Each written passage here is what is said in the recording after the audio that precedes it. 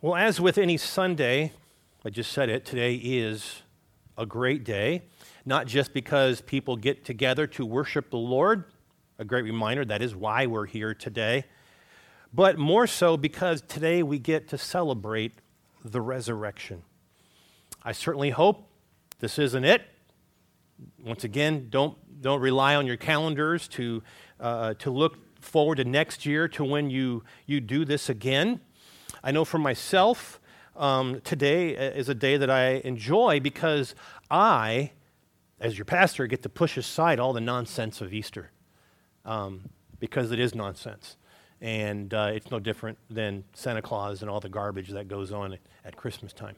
And I don't care if it's fun and exciting, it doesn't matter. That's not what it's about. So for me, I like the fact that we can push aside all the nonsense of Easter and we can actually just talk about the resurrection of the Lord Jesus Christ. As some of you have probably heard me say many times over the years, the resurrection is the capstone in the arch of Christianity. You might say it is the finishing touch. It is the deciding factor, the exclamation point that separates the church of Jesus Christ from every cult and from every false religion on the planet. As Christians, we talk a lot about the atonement on the cross, the death of the Lord Jesus Christ, and we should. That's absolutely something we should always be focused on, okay? But on the cross, when Jesus died, we got to look forward 3 days later to the fact that he rose again.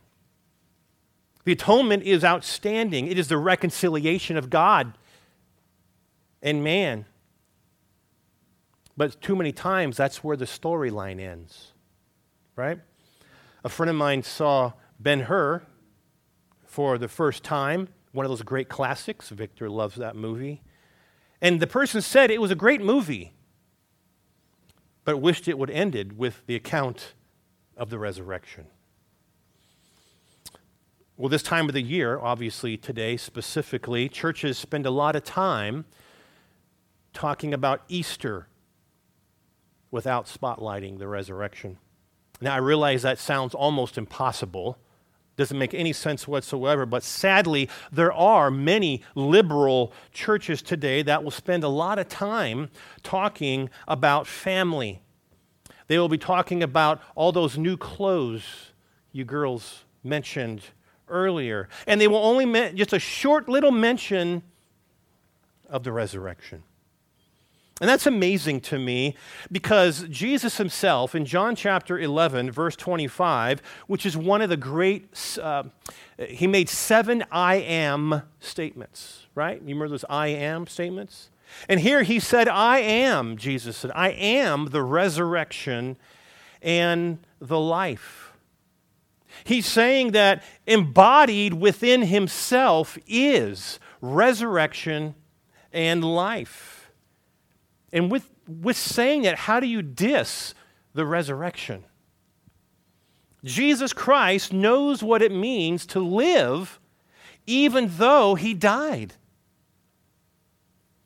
In Acts chapter 26, verse 23, is told that Jesus would suffer and be the first to rise from the dead. He would be the first to, if you will, resurrect.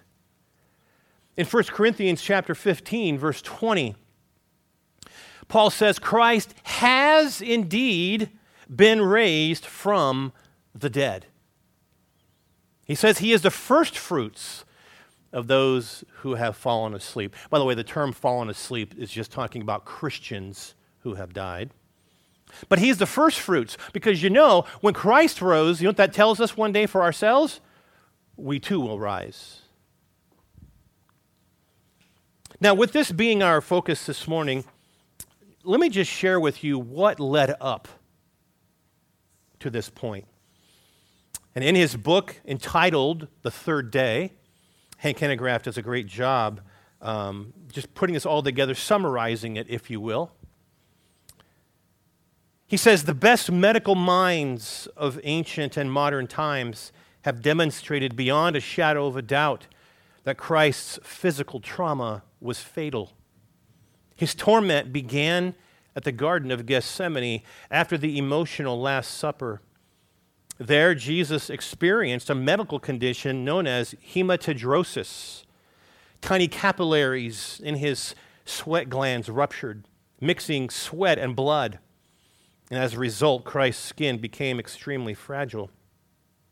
That same night, Jesus was betrayed by Judas. He was disowned by Peter, and he was arrested by the temple guard.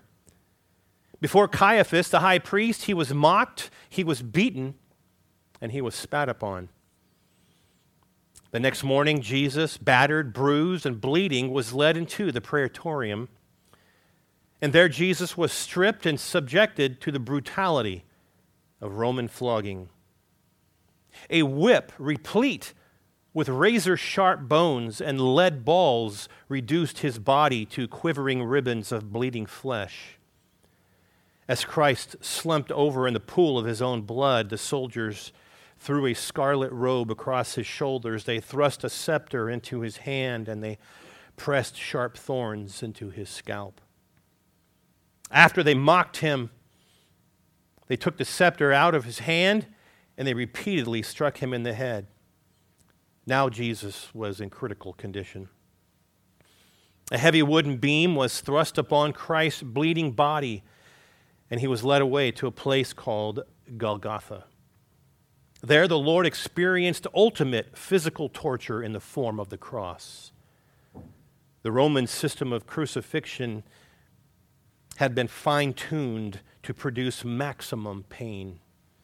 In fact, the word excruciating, which means out of the cross, literally had to be invented for this behavior. There was no word in the language that would show such a horror of crucifixion. And that's where the word excruciating came from, out of the cross. That's how horrifying it was. At the place of the skull, the Roman soldiers drove thick 7-inch iron spikes through Jesus' hands and feet. Waves of pain pulsated through Christ's body as the nails lacerated his nerves. Breathing became an agonizing endeavor as Christ pushed his tortured body upward to grasp small gulps of air. In the ensuing hours, he experienced cycles of joint-wrenching cramps, intermittent asphyxiation, and excruciating pain as his lacerated back moved up and down against the rough timber of the cross. As the chill of death crept through his body, Jesus cried out, "Eli, Eli, lama sabachthani," which means, my God, why have you forsaken me?" And in that anguished cry was encapsulated the greatest agony of all. For on the cross, Christ bore the sin and the suffering of humanity. And when his passion was complete, he gave up his spirit. At that time, countless people began to weep. Scores of his followers were mourning over the brutal death of their Lord. In their minds, the murder of Jesus was complete. Well, continuing that story, turn to Matthew 27, if you would. Matthew chapter 27.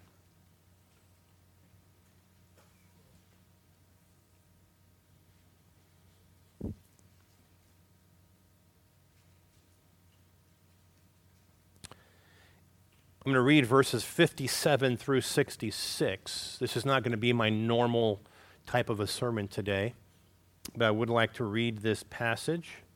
Matthew 27, 57 through 66. It says, "As evening approached, there came a rich man from Arimathea named Joseph, who had himself become a disciple of Jesus. Going to Pilate, he asked for Jesus' body, and Pilate ordered that it be given to him. Joseph took the body, he wrapped it in a clean linen cloth, and he placed it in his own new tomb that he had cut out of the rock. He rolled a big stone in front of the entrance to the tomb, and he went away. Mary Magdalene and the other Mary were sitting there opposite the tomb. The next day, the one after preparation day, the chief priests and the Pharisees went to Pilate. "Sir," they said, "we remember that while he was still alive, that deceiver said, 'After 3 days I will rise again.' So give the order for the tomb to be made secure until the 3rd day. Otherwise, his disciples may come and steal the body and tell the people that he has been raised from the dead. This last deception will be worse than the first." "Take a guard," Pilate answered, "and go. Make the tomb as secure as you know how." So they went and made the tomb secure by putting a seal on the stone and posting the guard. So as they drew closer to the day that Jesus talked about, what we simply will call the 3rd day, what unequivocally will become the greatest day known in all of human history, you can see there that his enemies began to worry. In verse 64, they even thought that his disciples would come and even steal the body of Jesus and tell everybody that he had risen.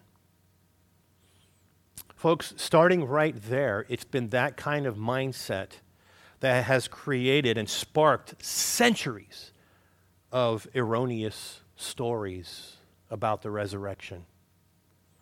There are still ideas, believe it or not, out there today in the 21st century, like the hallucination theory, like the impersonation theory, the unknown tomb theory, and still others, like, for example, the twin hypothesis.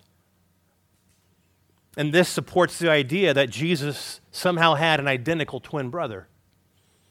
And these two are separated at birth, and they will never see each other again, they say, until the crucifixion. It says, upon stumbling into Jerusalem, he sees his mirror image on the cross, and he realizes that the Jesus of Nazareth that he had heard so much about was really his identical twin. He immediately concocts a messianic mission for Christ and carries it out by stealing the body and pretending to be the resurrected Christ. So much can be said about that. As if it was so easy, it would just be a piece of cake to have done that. Set aside the Roman soldiers, the cross, the tomb, the seal, the stone, but yet people believe it. And then you have probably one of the well-known theories, most well-known theories throughout the years, and that is called the swoon theory. Many of you probably heard that word before, the swoon theory. The year that I was born, 1965, was a great year. Hugh Schoenfield published a book, and it was called The Passover Plot. In this book, Schoenfield contends that Jesus deliberately plotted his crucifixion and his subsequent resurrection. In his book, Schoenfield says that Jesus contrived to be arrested the night before the Passover, fully aware that he would be nailed to the cross the following day, but taken down on the onset of the Sabbath in accordance with Jewish law. He would survive, they say, the agony of just 3 hours on the cross. And rather than fatal torment, Jesus merely swooned. In other words, he became unconscious. He just simply passed out. To ensure Jesus' safe removal from the cross, Joseph and an unidentified Jew concocted a plan in which Jesus would be given not the traditional vinegar, but a drug that would render him unconscious and making it look that he appeared dead. He would then be cut down from the cross in a death-like trance, removed by accomplices to the tomb where he would be nursed back to health and then resurrected. Folks, as bizarre as these things are, that book captured the imagination of people all over the world. You can just make something up like that, where people like me and you are just shaking our head and going, how stupid. But yet people will believe it. They will just believe it. Even today, because we started with a lie, even while Jesus was still in the tomb, there was the first lie. But it continues even today. Today we have the lies of the modern day cults. Largest cult in the world today, of course, would be Islam. And for them, like any cult, they have to disarm Christianity in order for you to believe them. Kind of reminds me of politicians, really. This guy's a scumbag, he's a dirtbag, he's a joke, he's a loser, vote for me. That's kind of the principle. They have to disarm Christianity so you will like them. They feel the best way to do that is just to deny the resurrection. So in what's called the Islamic theory, in their way to explain away the biblical account of the resurrection, they simply state that Jesus was never crucified. Therefore, he never rose. According to Norman Geisler, who's by far the greatest apologist who ever lived, he says that Orthodox Muslims traditionally held that Jesus was never crucified on the cross, but that God made someone else to look like Jesus, and this person was mistakenly crucified as Christ. Most Muslims, not all Muslims, but most Muslims believe that the substitute was Judas Iscariot. Jesus, though, according to Muslims, escaped the cross. He was actually, they say, taken up to heaven, and there, today, he waits for his return. Well, he will come back and he will kill the Antichrist. He will kill all pigs. He will break the cross. He will destroy all churches as well as synagogues. And Jesus Christ, they say, will establish the religion of Islam. He will then live for just 40 years, and then he will be buried in Medina, which is in Saudi Arabia, next to the prophet Muhammad. Folks, so many people are willing to believe just absolute manufactured lies in order to escape the consequences of their sin. It's just nobody wants to admit they need a Savior. Nobody wants to admit they're sinners. So let's just not believe this. Let's find something to deny this or this so I don't have to do that. And people will follow it.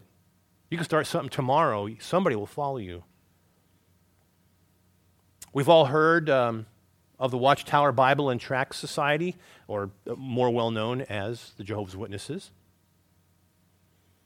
Not only are the Jehovah's Witnesses known for their denial of essential Christian doctrine, like the Trinity, like the deity of Jesus Christ, they hold to the idea that Jesus is Michael the archangel, and they deny his bodily resurrection. In their book called Let God Be True, the Watchtower says, the King, Christ Jesus, was put to death in the flesh and was resurrected an invisible spirit creature. Therefore, the world will see him no more. He went to prepare a place for his associate heirs, Christ's body, for they too will be invisible spirit creatures. The Watchtower founder, his name is Charles Taze Russell, he says this, he says the body that hung on the cross was either dissolved into gases or it is preserved somewhere in the grand memorial of God's love, whatever that even means. People will concoct anything in order to deny the resurrection. Once again, quoting Hank Hanegraaff, he says, if devotees of the kingdom of the cults, adherents of world religions, or liberal scholars, if they are correct, he says, the biblical account of the resurrection is fiction. It is a fantasy. It is a gargantuan fraud. Josh McDowell, great apologist, he puts it this way. He says, after more than 700 years, he ain't that old. After more than 700 hours of studying this subject and thoroughly investing its foundation, he says, I have come to the conclusion that the resurrection of Jesus Christ is one of the most wicked, vicious, heartless hoaxes ever foisted upon the minds of man, or it is the most fantastic fact in human history. In case you've never heard of Josh McDowell, he was somebody that set out to disprove Christianity. But he saw the evidence was so clear, he came to faith in Jesus Christ. He wrote a book called Evidence That Demands a Verdict, and he became a great apologist. But all this begs the question, why is the resurrection story so important? Why have hundreds of books been written on it? Why have scholars dedicated their entire lives to the study of it? We have one here in Lynchburg, by the way. His name is Gary Habermas. You guys may have had him when you were in college or seminary. But here's the answer. It's because without the resurrection, folks, there is no hope. Without the resurrection, there is no Christianity. In other words, this is not some kind of debatable issue that like-minded Christians stand around and debate. This is an essential, an absolute essential for the Christian faith. And that's not just my opinion. The Apostle Paul said himself, there is no middle ground. Turn to 1 Corinthians chapter 15, if you would. 1 Corinthians 15. I know this throws everybody off when I do a topical sermon because this happens like once a year.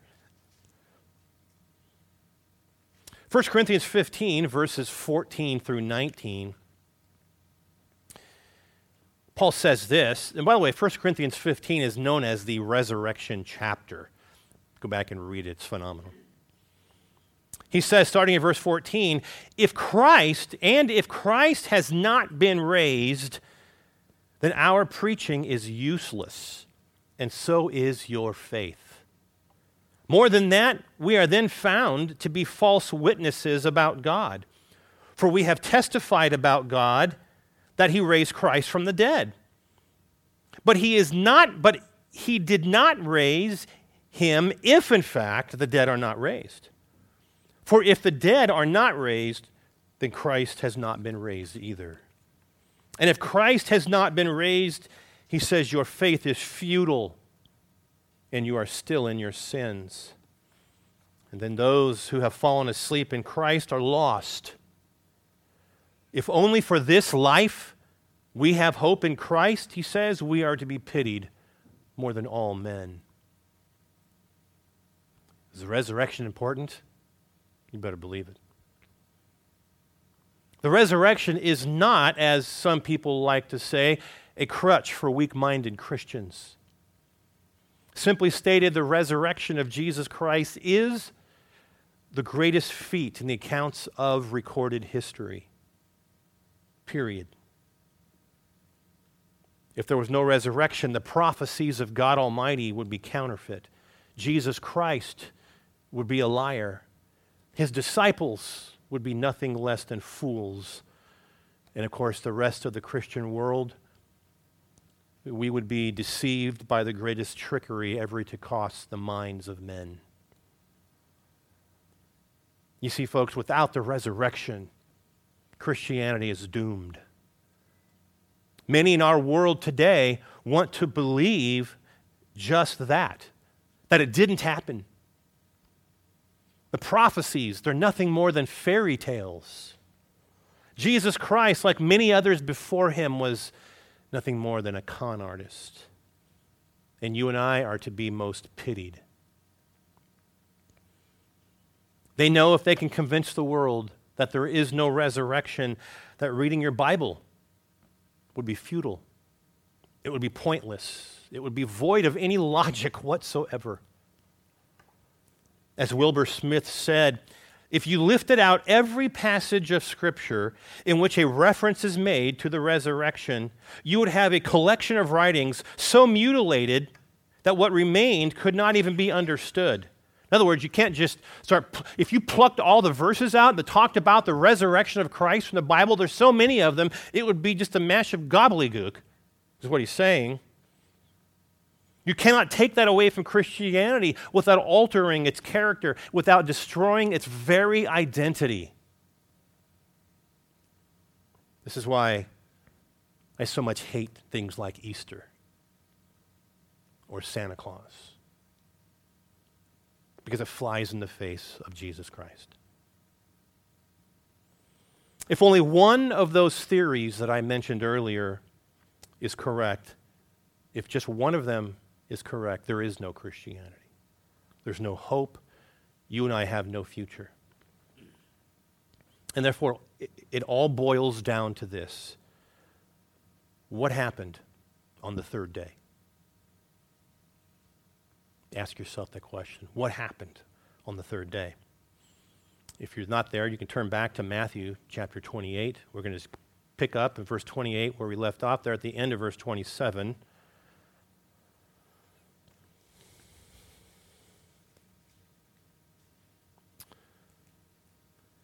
I'm going to read verses 1 through 7. You can certainly go to the other Gospels later if you'd like to, and you can read that account as well. But in chapter 28, starting in verse 1, it says, "After the Sabbath, at dawn on the first day of the week," that is Sunday, "Mary Magdalene and the other Mary went to look at the tomb. There was a violent earthquake, for an angel of the Lord came down from heaven, and going to the tomb, rolled back the stone, and he sat on it. His appearance was like lightning, and his clothes were white as snow. The guards were so afraid of him that they shook and became like dead men. The angel said to the woman, 'Do not be afraid, for I know that you are looking for Jesus, who was crucified. He's not here. He has risen, just as he said. Come and even see the place where he lay. And then go quickly and tell his disciples, he has risen from the dead, and he's going ahead of you into Galilee.'" What that small text of Scripture tells us right there, folks, is what gives us our confidence. That tells us of our hope for the future. Folks, anybody could have died. Any human being could have died for man's sin, but they would have only just died. Right? I'm going to die for the sins of men. How glorious I am. Pat me on the back. And then he dies. But folks, where would your hope be? Your hope would be in a dead man. That's it. How would you even know if there was any truth to that? How could you grab on to an eternal expectation when all you have are the words of a man who still happens to be dead? But all that changes when death itself is defeated. Death could not hold Jesus Christ. Is that the opinion of simply one man? Is there just one person in the Bible who says, hey, about 10 o'clock at night, I saw Jesus. It was in the dark, and it was behind one of those buildings. No, really, I saw him. Is that all we got? No, not even close. Luke, in Acts chapter 1, verse 3, he says, Jesus gave many convincing proofs that he was alive. He appeared to them over a period of 40 days, and he spoke about the kingdom of God. Remember, when Jesus rose from the grave until he ascended was 40 days.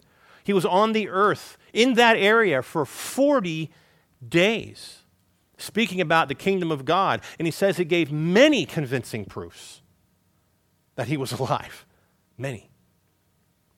In Peter's Pentecost sermon, great sermon by the way, Acts chapter 2, verses 31 and 32, he said Christ's body did not see decay. God raised Jesus to life, and he says we are all witnesses of that. Once again, did he say something stupid? No, I think it was Jesus. I'm pretty sure I saw him. It was dark out. The sun had gone down. No, we are all witnesses of that. Paul, going back to 1 Corinthians 15, verses 1 through 8, he said this. He says, now, brothers, by the way, if you ever want a clear example of the gospel, this is it. He says, I want to remind you of the gospel that I preached to you, which you received on, and on which you have taken your stand. By this gospel you are saved, if you hold firmly to the word that I preached to you. Otherwise, he says, you simply believed in vain. For what I received, I passed on to you as of first importance. In other words, there's nothing greater than this. First importance. Christ died for our sins according to the Scriptures, and that he was buried, and he was raised on the third day according to the Scriptures, and that he appeared to Peter and then to the 12. After that, he appeared to more than 500 of the brothers at the same time. Most, he says, who are still living, though some have fallen asleep. Some had died by the time he wrote this. And then he appeared to James, and then to all the apostles. And then at last, he says, he appeared to me, to one abnormally born. Remember, Jesus appeared to Saul on the road to Damascus. I'm going to give a list of people that Jesus appeared to, proving his resurrection. If you want the verses for these, just come up to me afterwards. But Jesus appeared after he rose from the grave, or for some people, after he died. He yet appeared to Mary Magdalene. He appeared to what's called other women. He appeared to Peter, to the 10 disciples, and then he appeared to the 11, which included Thomas this time. He appeared to all of the people at his ascension. Do we ever think about that? All those who watched Christ being taken off into the clouds in Acts chapter 1. Shouldn't they be scratching their head going, well, wait a second, but just a little over a month ago, Jesus was dead. Exactly. He appeared to the disciples on the road to Emmaus. He appeared to his disciples in Galilee. He appeared to James and the apostles, I just read that, to Paul on the road to Damascus. And then as it says there in 1 Corinthians 15, he appeared to more than 500 people at one time. Folks, the resurrection, is it fact or is it fiction? The evidence, I believe, speaks for itself. The millions, this is very important, the millions of changed lives can speak nothing but the truth. The millions, if not billions, of changed lives can speak nothing but the truth. You see, folks, this isn't just believing some theory intellectually. It's having your faith, your trust in Christ. And when you do that, you know that he changed your very life. He changed mine. I actually sat there one day and recognized he changed me. I caught myself doing things and saying things I would have never, ever done before. But then I caught myself inside smiling and saying, but I like it. I didn't know anything, but I knew at that point Christ was changing my life. Christ will never justify those that he will not sanctify. Okay? If Christ never rose, then not one single life would have changed. If Christ never rose, every person on this planet is simply a walking dead man, waiting to just die and rot. But if you know Christ like I do today, you cannot walk away from the inescapable fact that he has transformed lives literally from the inside out. The resurrection is the single most important event in all of history. His death fulfilled the sacrifice for our sins, but his resurrection proved that Jesus was who he said he was. It is the supreme vindication of his claim to deity. Who else do you know who can defeat death? In 1971, Bill Gaither wrote a song that I'm going to say that probably thousands of churches are singing or have sung today. And the chorus simply goes like this: because he lives, I can face tomorrow. Because he lives, all fear is gone. Because I know that he holds the future. And life is worth the living just because he lives. The world has never, ever been the same because of the resurrection of Jesus Christ. Let's pray.